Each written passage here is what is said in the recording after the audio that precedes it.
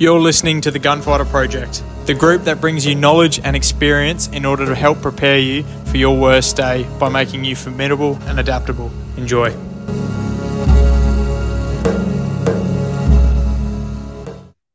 Welcome back to the Gunfighter Project, ladies and gents. Episode 042. Today is going to be a good one. Today's one that I've kind of been waiting to do for a little while, and I just decided to jump on and do it. So let's fucking crack in. So today we're talking about the Iranian embassy siege. This is possibly one of the most famous and well-known special operations missions in history, I reckon. It was one of the first ones that I'd ever heard about. And we're going to crack on with that. We're going to talk about, pretty similar to the 9/11 episode, we're going to talk about the start, the perpetrators, the dates, timeline, background behind it, and kind of what went down. So let's crack on. I'm going to be reading. I've done research, compiled some notes, and we'll just crack on with that. Before we do get into the episode, I'd just like to thank all of you guys for supporting Row for the Blue over the month of February. If you're listening to this on the day of release, it'll be 2 days left, which is fucking exciting. So yeah, thank you for supporting. We also have the Run Club this Sunday in Brisbane, 3rd of March at 8 o'clock at Woody Point in Redcliffe. I will post on my story kind of like the meeting location. We'll crack on from there, go for a nice little 5-clicker, bring your family, friends, pets, whatever, first responders, military, veterans, all welcome, and let's try and build this community. So let's crack on with the Iranian embassy siege. The Iranian embassy siege took place from the 30th of April to the 5th of May 1980 after a group of 6 armed men stormed the Iranian embassy on Prince's Gate in South Kensington, London. The gunmen, Iranian Arabs campaigning for the sovereignty of the Khuzestan province, took 26 people hostage, including embassy staff, several visitors, and a police officer who'd been guarding the embassy. They demanded the release of prisoners in Khuzestan and their own safe passage out of the United Kingdom. The British government quickly decided that safe passage would not be granted, and a siege ensued. Subsequently, police negotiators secured the release of 5 hostages in exchange for minor concessions, such as the broadcasting of the hostage takers' demands on British television. By the 6th day of the siege, the gunmen were increasingly frustrated at the lack of progress in meeting their demands. That evening, they killed a hostage and threw his body out of the embassy. The Special Air Service, SAS, a Special Forces regiment of the British Army, initiated Operation Nimrod to rescue the remaining hostages, abseiling from the roof and forcing entry through the windows. During the 17-minute raid, they rescued all but one of the remaining hostages and killed 5 of the 6 hostage takers. An inquest cleared the SAS of any wrongdoing. The sole remaining gunman served 27 years in British prison. The operation brought the SAS to the public eye for the first time and bolstered the reputation of Prime Minister Margaret Thatcher's government. The SAS was quickly overwhelmed by the number of applications it received from people inspired by the operation and experienced greater demand for its expertise from foreign governments. The building, damaged by fire during the assault, was not reopened until 1993. The SAS raid, televised live on a bank holiday evening, became a defining moment in British history and proved a career boost for several journalists. It became the subject of multiple documentaries and works of fiction, including several films and television series. So the address was 16 Prince's Gate, South Kensington, London, England. The result, obviously, the embassy was recaptured after a 6-day siege.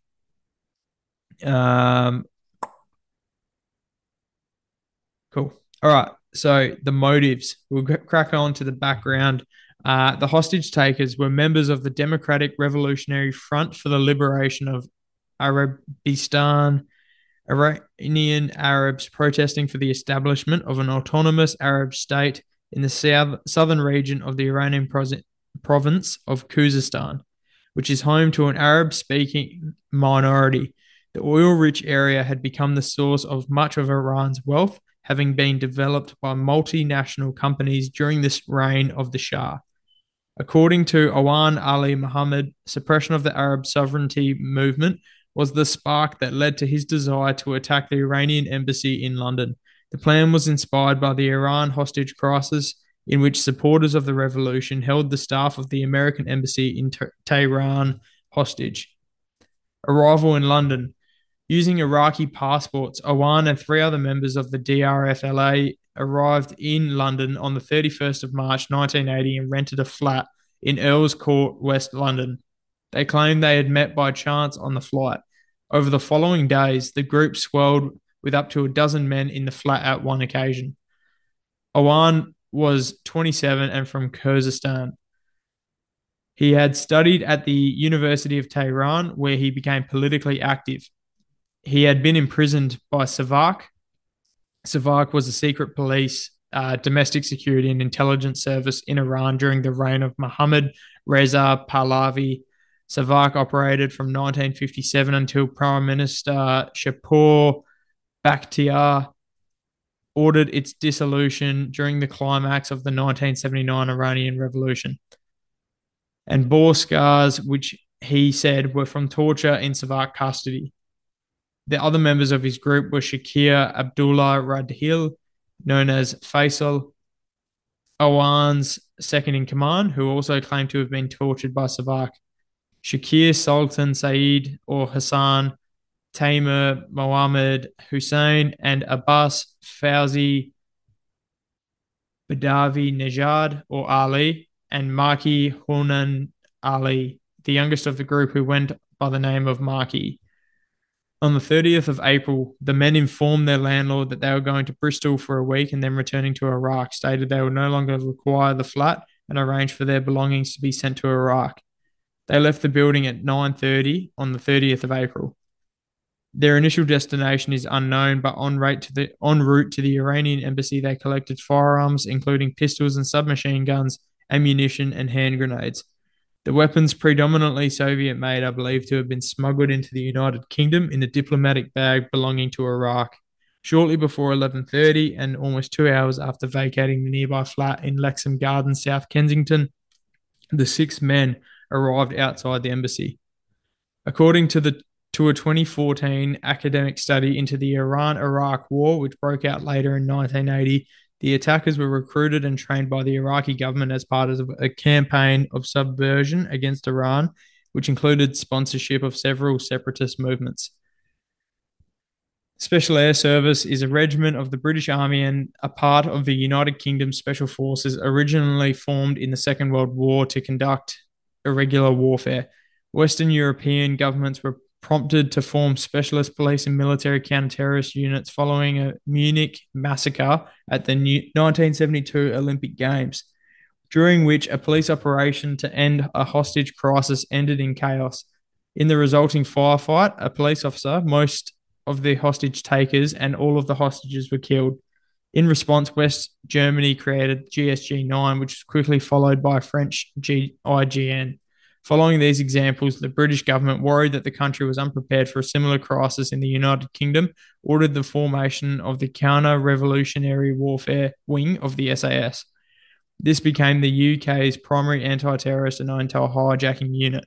The SAS had taken part in counterinsurgency operations abroad since 1945 and had trained their bodyguards of influential people whose deaths would be contrary to British interests. Thus, it was believed to be better prepared for the role than any other unit in the police or somewhere else in the armed forces. The CRW's wing first operational experience was the storming of the Lufthansa Flight 181. I don't know what that name is. In 1977, where a small detachment of soldiers were sent to assist GSG-9, the elite West German police unit set up after the events of 1972. So getting into the siege.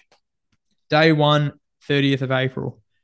At approximately 11:30 on the Wednesday, the 30th of April, 6 heavily armed members of the DRFLA stormed the Iranian embassy building on Princess Gate, South Kensington. The gunmen quickly overpowered Police Constable Trevor Locke of the Metropolitan Police Diplomatic Protection Group, or DPG.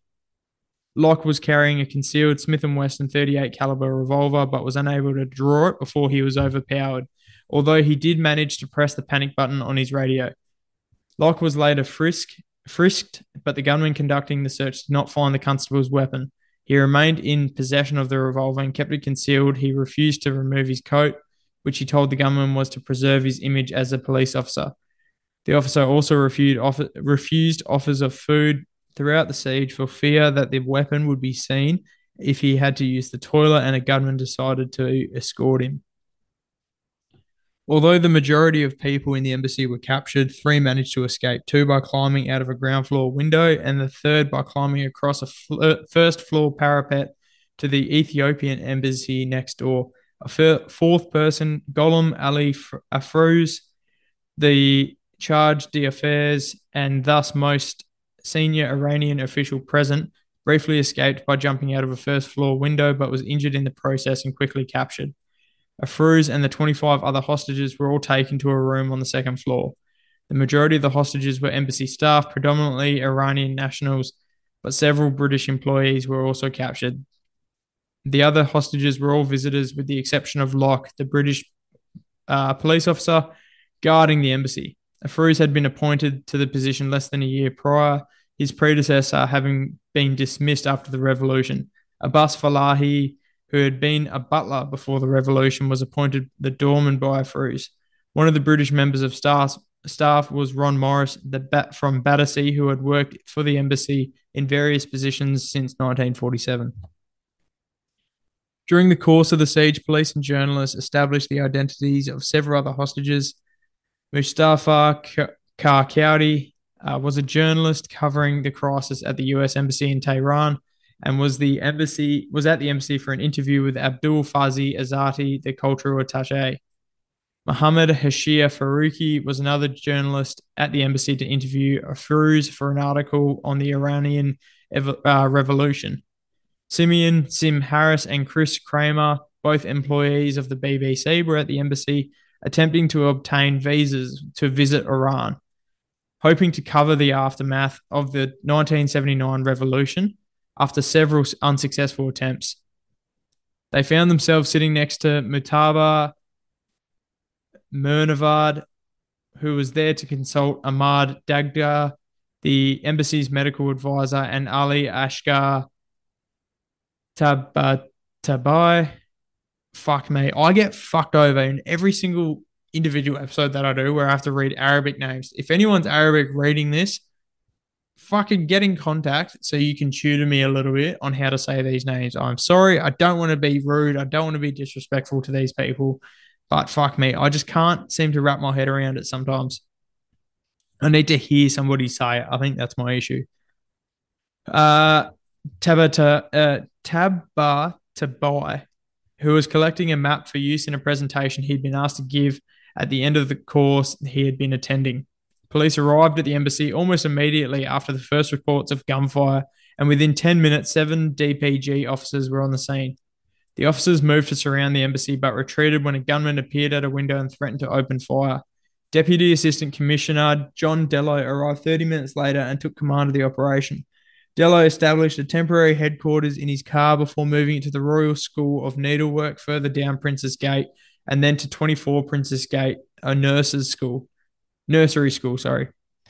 From his various command posts, Dello coordinated the police response, including the deployment of D11, the Metropolitan Police's marksmen, and officers with specialist surveillance equipment.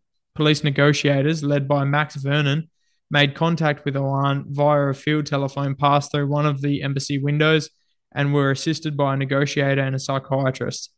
At 15:15, Oman issued the DRFLA's first demand, the release of 91 Arabs held in prison in Khuzestan, and threatened to blow up the embassy and the hostages if this was not done by noon on the 1st of May.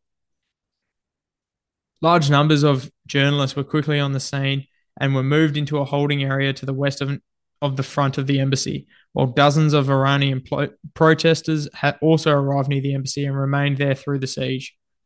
A separate police command post was established to contain the protests, which descended into violent confrontations with the police on several occasions. Shortly after the beginning of the crisis, the representatives from the police and the armed forces The meeting was chaired by William Whitelaw, the Home Secretary, as Margaret Thatcher, the Prime Minister, was unavailable. The Iranian government accused the British and American governments of sponsoring the attack as revenge for the ongoing siege of the US embassy in Tehran. Given the lack of cooperation from Iran, Thatcher, kept apprised of the situation by Whitelaw, determined that British law would be applied to the embassy. At 16:30, the gunmen released their first hostage, Frida Mozafarian. She had been unwell since the siege began, and Oman had asked for a doctor to be sent into the embassy to treat her, but the police refused. The other hostages deceived Oman into believing that Mozafarian was pregnant, and Oman eventually released Mozafarian after her condition deteriorated. Day 2, 1st of May. The Cobra meetings continued through the night and into Thursday. Meanwhile, 2 teams were dispatched from the headquarters of the Special Air Service near Hereford and arrived at a holding area in Regent's Park Barracks. The teams from B Squadron, complemented by specialists from other squadrons, were equipped with CS gas, stun grenades, and explosives, and armed with Browning high-power pistols and Heckler and Koch MP5 machine guns. Lieutenant Colonel Michael Rose, commander of the 22 SAS, had travelled ahead of the detachment and introduced himself to Dello, the commander of the police operation. At approximately 03:30 on 1st of May, one of the SAS teams moved into the building next door to the embassy, normally occupied by the Royal College of General Practitioners, where they were briefed on Rose's immediate action plan to be implemented should the SAS be required to storm the building before a more sophisticated plan could be formed. In the morning of 1st of May, the gunman ordered one of the hostages to telephone the BBC's news desk. During the call, Owan took the receiver and spoke directly to the BBC journalist. He identified the group to which the gunman belonged and stated that the non-Iranian hostages would not be harmed, but refused to allow the journalist to speak to any of the hostages. At some point during the day, the police disabled the embassy's telephone lines, leaving the hostage takers just the field telephone for outside communication. As the hostages woke up, Chris Kramer, a sound organizer for the BBC, appeared to become seriously ill. He and 3 other non-Arab hostages had decided one of them must get out, and to do this, he had convincingly exaggerated the symptoms of an existing illness. His colleague, Sim Harris, was taken to the field telephone to negotiate for a doctor. The police negotiator refused the request, instead telling Harris to persuade Owan to release Kramer. The ensuing negotiations between Harris, Owan, and the police took up most of the morning, and Kramer was eventually released at 11:15.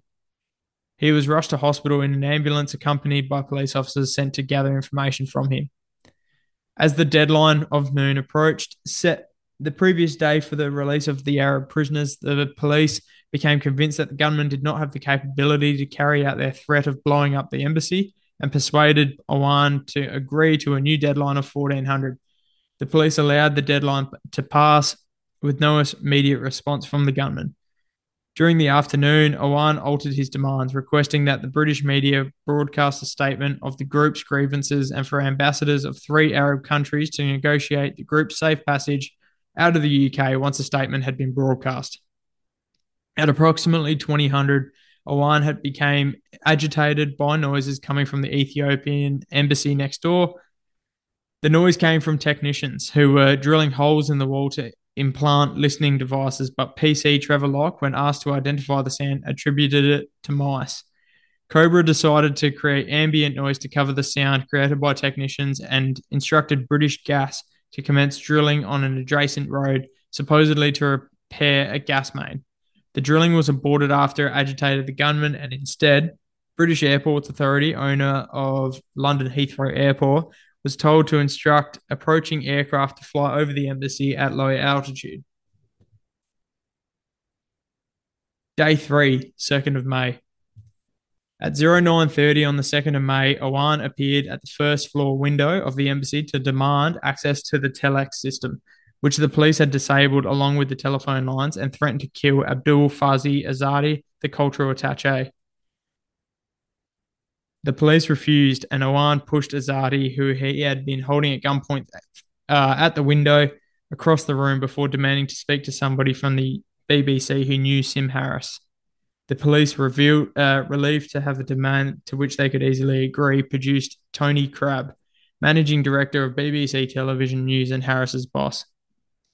Awan shouted his demands for safe passage out of the UK to be negotiated by 3 ambassadors from Arab countries to Crabb from the first floor window, and instructed that they should be broadcast along with a statement of the hostage takers' aims by the BBC. The Foreign and Commonwealth Office informally approached the embassies of Algeria, Jordan, Kuwait, Lebanon, Syria, and Qatar to ask if their ambassadors would be willing to talk to the hostage takers. The Jordanian ambassador immediately refused, and the other 5 said they would consult their governments. The BBC broadcast the statement that evening, but in a form unsatisfactory to Awan, who considered it to be truncated and incorrect. Meanwhile, the police located the embassy caretaker and took him to their forward headquarters to brief the SAS and senior police officers. He informed them that the embassy's front door was reinforced by a steel security door and that the windows on the ground floor and first floor were fitted with armoured glass, the result of recommendations made after the SAS had been asked to review security arrangements for the embassy several years earlier. Plans for entering the embassy by battering the front door and ground floor windows were quickly scrapped, and work began on other ideas. Day 4, 3rd of May. Awan, angered by the BBC's incorrect reporting of his demands the previous evening, contacted the police negotiators shortly after 0600 and accused the authorities of deceiving him. He demanded to speak with an Arab ambassador, but the negotiator on duty claimed that talks were still being arranged by the Foreign Office.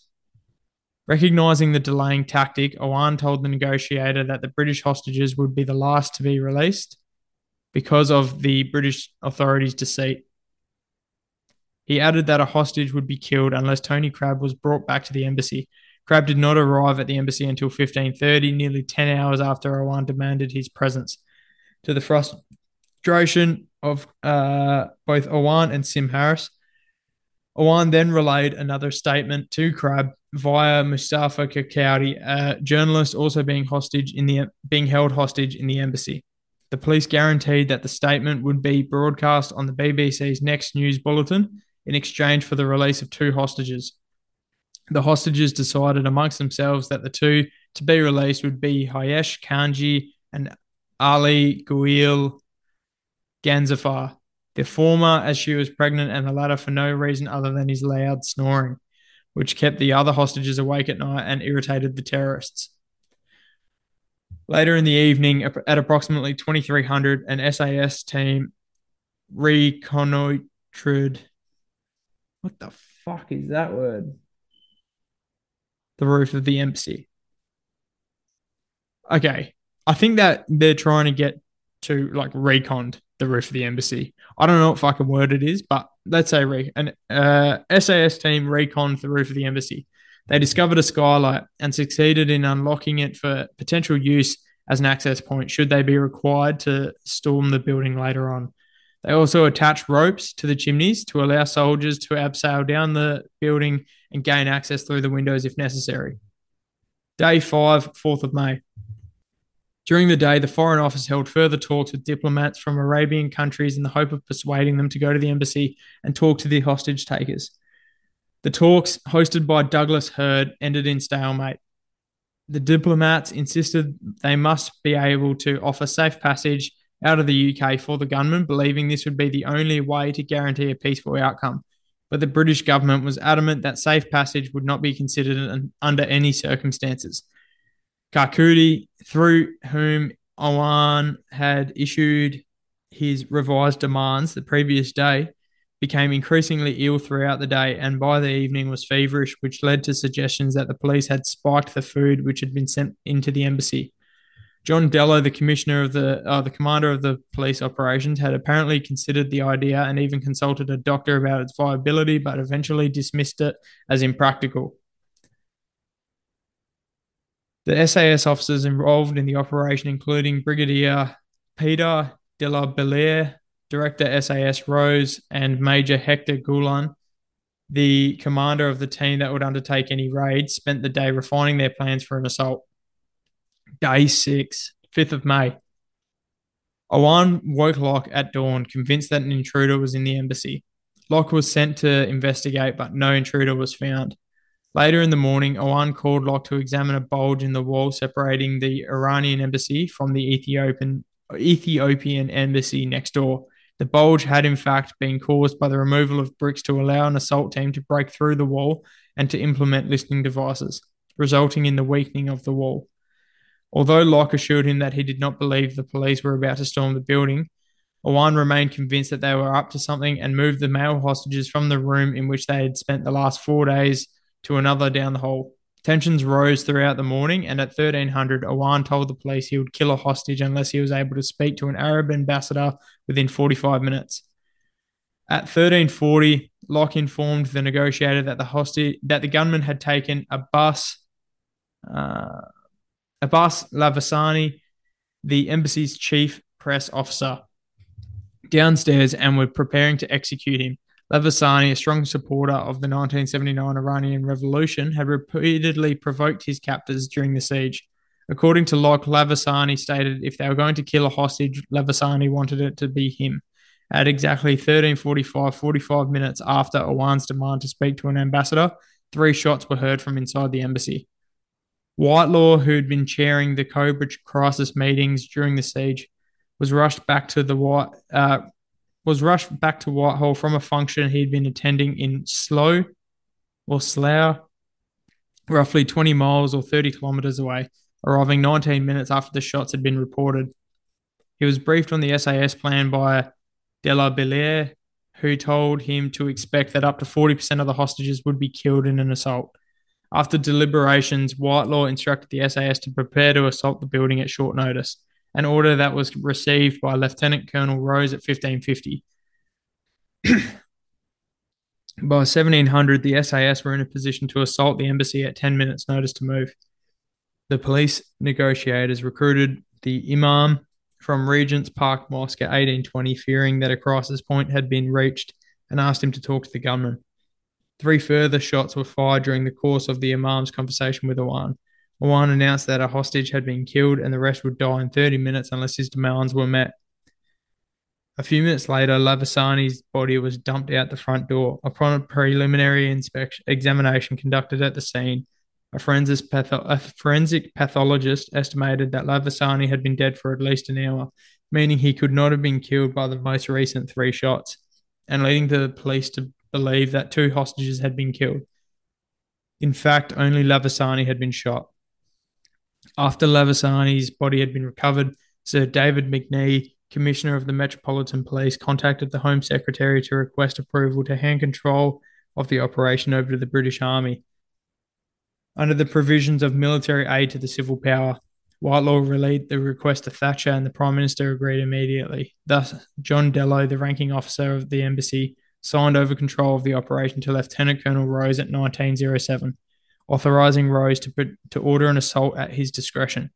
The signed note is now on display at New Scotland Yard's Crime Museum. Meanwhile, the police negotiators began stalling Owan. They offered concessions in order to distract him and prevent him killing further hostages, buying time for the SAS to make its final preparations for the now inevitable assault.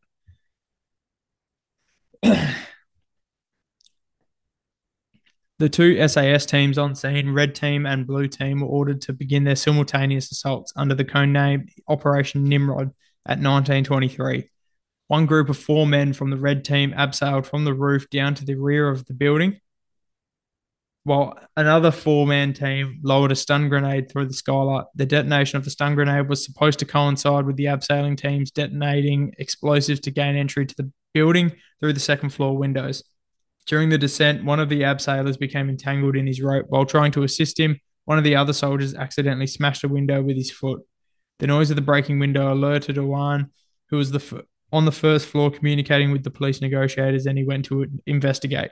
The soldiers were unable to use explosives in case they injured their stranded comrade, but managed to smash their way in using sledgehammers. After the first soldiers entered, a fire started and travelled up the curtains and out of the second-floor window, severely burning the stranded soldier. A second wave of abseilers cut him free and he fell to the balcony below before entering the embassy. Slightly behind Red Team, Blue Team detonated explosives on a first-floor window. forcing Sim Harris, who had just run into the room, to take cover. Much of the operation at the front of the embassy took place in full view of the assembled journalists and was broadcast on live television. And Harris's escape across the parapet on a first floor balcony was captured famously on video. As the soldiers emerged into the first floor landing, Locke tackled Owan to prevent him attacking the SAS operatives. Owan, still armed, was subsequently shot dead by one of the soldiers. Meanwhile, further teams entered the embassy through the back door and cleared the ground floor and cellar. During the raid, the gunmen holding the male hostages opened fire on their captives, killing Ali Akbar, Samad Saudi, and injuring 2 others. The SAS began evacuating hostages, taking them down the stairs towards the back door of the embassy. 2 of the terrorists were hiding amongst the hostages. One of them produced a hand grenade when he was identified. An SAS soldier who was unable to shoot for concern of hitting a hostage or another soldier pushed the grenade-wielding terrorist to the bottom of the stairs, where the 2 other soldiers shot him dead. The raid lasted 17 minutes and involved 30 to 35 soldiers. The terrorists killed 1 hostage and seriously wounded 2 others during the raid, while the SAS killed all but 1 of the terrorists. The rescued hostages and the remaining terrorist who was still concealed amongst them were taken into the embassy's back garden and restrained on the ground while they were identified. The last terrorist was identified by Sim Harris and led away by the SAS. Oh, my apologies. Aftermath. After the end of the siege, PC Trevor Leica was considered widely as a hero. He was awarded the George Medal, the United Kingdom's second highest civil honour, for his conduct during the siege and for tackling Oman during the SAS raid. The only time during the siege that he drew his sidearm, sorry. I'm sure his arm wasn't fucking concealed. In addition, he was honoured with the freedom of the City of London and in a motion in the House of Commons. Police historian Michael J. Waldron, referring to the television series Dixon of Dock Green, suggested that Locke's restraint in the use of his revolver was a defining example of the power of the Dixon image. And academic Maurice Punch noted the contrast between Locke's actions and the highly aggressive tactics of the SAS. Another academic, Stephen Moisey, commented on the difference in outcomes between the Iranian embassy siege and the 1975 Balcom Street siege, in which the police negotiated the surrender of 4 provisional Irish Republican Army members, IRA, without military involvement. Nonetheless, the siege led to calls for increasing the firepower of police to enable them to prevent and deal with similar incidents in the future, and an official report recommended that specialist police firearms units, such as Metropole Police's D11, be better resourced and equipped. Warrant Officer Class 1 Tommy Goodyear was awarded the Queen's Gallantry Medal for his part in the assault, in which he shot dead a terrorist who was apparently about to throw a grenade amongst the hostages. After the operation concluded, the staff sergeant who was caught in his abseil rope was treated at St. Stephen's Hospital in Fulham. He suffered serious burns to his legs but went on to make a full recovery.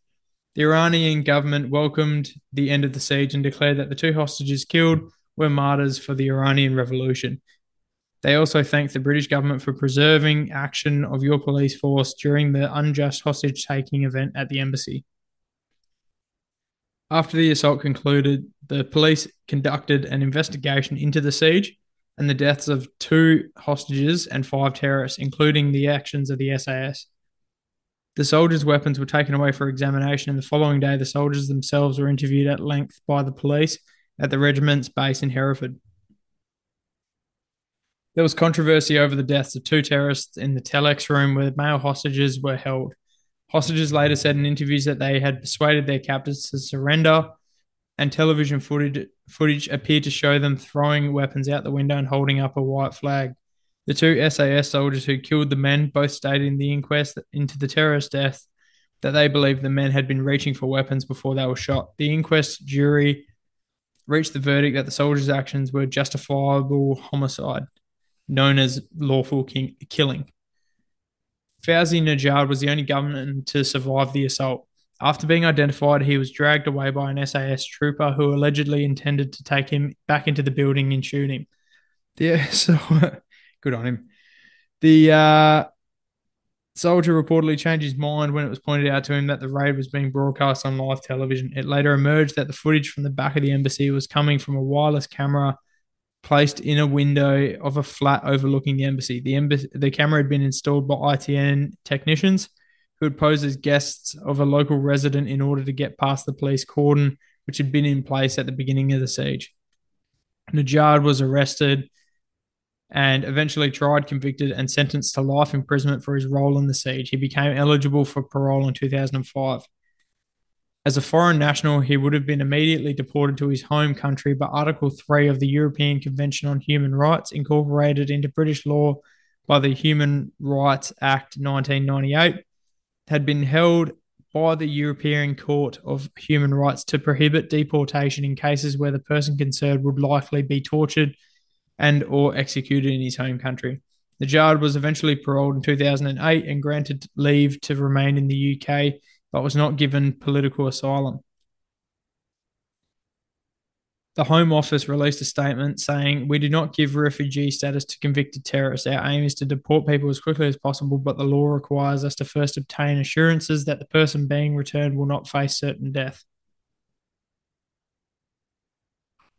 After 27 years in prison, Najjar was deemed no longer a threat to society, but Trevor Locke wrote to the Home Office to oppose his release. Because it is accepted by the British government that he would be executed or tortured, he cannot be deported in Iran. He now lives in South London, having assumed another identity. Prior to 1980, this is the next part, long-term impact. Prior to 1980, London had been the scene of several terrorist incidents related to Middle Eastern politics, including the assassination of the former Prime Minister of the Republic of Yemen and an attack on a coach containing staff from the Israeli airline. Although there were other isolated incidents relating to the Middle Eastern and North African politics in the years following the embassy siege, most prominently the murder of Yvonne Fletcher from inside the Libyan embassy in 1984, historian Jerry White believed the resolution of the siege effectively marked the end of London's 3 years as a world theatre for the resolution of Middle Eastern troubles. The SAS raid, codenamed Operation Nimrod, was broadcast live at a peak time on a bank holiday, Monday evening, and was viewed by millions of people, mostly in the UK, making it a defining moment in British history. Both the BBC and ITV interrupted their scheduled programming, the BBC interrupting the broadcast of the World Snooker Championship final to show the end of the siege, which proved to be a major career boost for several journalists. Kate Adie, the BBC's duty reporter at the embassy when the SAS assault began, went on to cover Najjar's trial and then to report from war zones across the world, and eventually became chief news correspondent for BBC News, while David Goldsmith and his team, responsible for the hidden camera at the back of the embassy, was awarded a BAFTA for their coverage. The success of the operation, combined with the high profile it was given by the media, invoked a sense of national pride compared to victory in Europe Day, the end of the Second World War in Europe. The operation was declared an almost unqualified success. Margaret Thatcher recalled that she was congratulated wherever she went over the following days and received messages of support and congratulation from other world leaders. However, the incident strained already tense relations between UK and Iran following the Iranian Revolution. The Iranian government declared that the siege of the embassy was planned by the British and American governments, and that the hostages who had been killed were martyrs of the revolution. Operation Nimrod brought the SAS, a regiment that had fallen into obscurity after its fame during the Second World War, partly owing to the covert nature of its operations, back into the public eye. The regiment was not pleased with its new high profile, having enjoyed its previous obscurity. Nonetheless, the operation vindicated the SAS, which had been threatened with disbandment and whose use of resources had previously been considered a waste. The regiment was quickly overwhelmed by new applicants. Membership of the 22 SAS is open only to individuals currently serving the armed forces, allowing applications from any individual in any service. But the unit also has 2 regiments from the Volunteer Territorial Army, 21 SAS and 23 SAS. Both the TA regiments received hundreds more applications than in previous years, prompting de la Bielaire to remark that the applicants seemed convinced that a balaclava helmet and a submachine gun would be handed to them over the counter so that they could go off and conduct embassy-style sieges of their own. Meanwhile, the SAS became a sought-after assignment for career army officers. All 3 units were forced to introduce additional fitness tests at the start of the application process. The SAS also experienced an increased demand for their expertise to train the forces of friendly countries and those who collapse, who was considered not to be in the British interest. The government developed a protocol for lending the SAS to foreign governments to assist with hijackings or sieges, and it became fashionable for politicians to be seen associating with the regiment. Despite its new fame, the SAS did not have a high profile during the 1982 Falklands War, partly due to a lack of operations. It next came to the fore in the 1990 to 1991 Gulf War.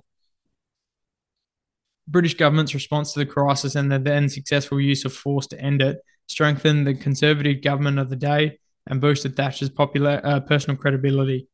McNee believed that the conclusion of the siege exemplified the British government's policy of refusing to give in to terrorist demands. Nowhere was the effectiveness of this response to terrorism more effectively demonstrated. The embassy building was severely damaged by fire. It was more than a decade before the British and Iranian governments came to an agreement whereby the United Kingdom would repair the damage to the embassy in London and Iran would pay for the repairs to the British embassy in Tehran, which had been damaged during the 1979 Iranian Revolution. Iranian diplomats began working from 16 Princess Gate again in 1993. The DRFLA was undermined by its links with the Iraqi government after it emerged that Iraq had sponsored the training and equipping of the hostage takers. The Iran-Iraq war started 5 months after the end of the siege and continued for 8 years. The campaign for autonomy of Khuzestan was largely forgotten in the wake of the hostilities, as was the DRFLA. Cool. Well, that one's done. That was fun. That was cool. Looking into it, like I said, it's probably one of the most widely known special operations ever.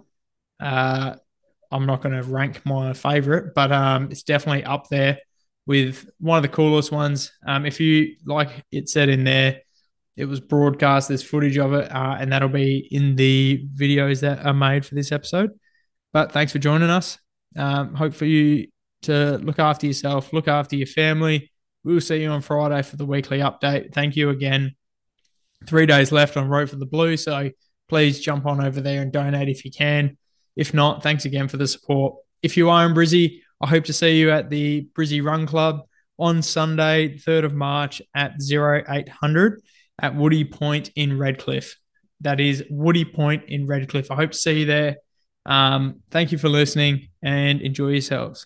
Stay formidable, stay adaptable.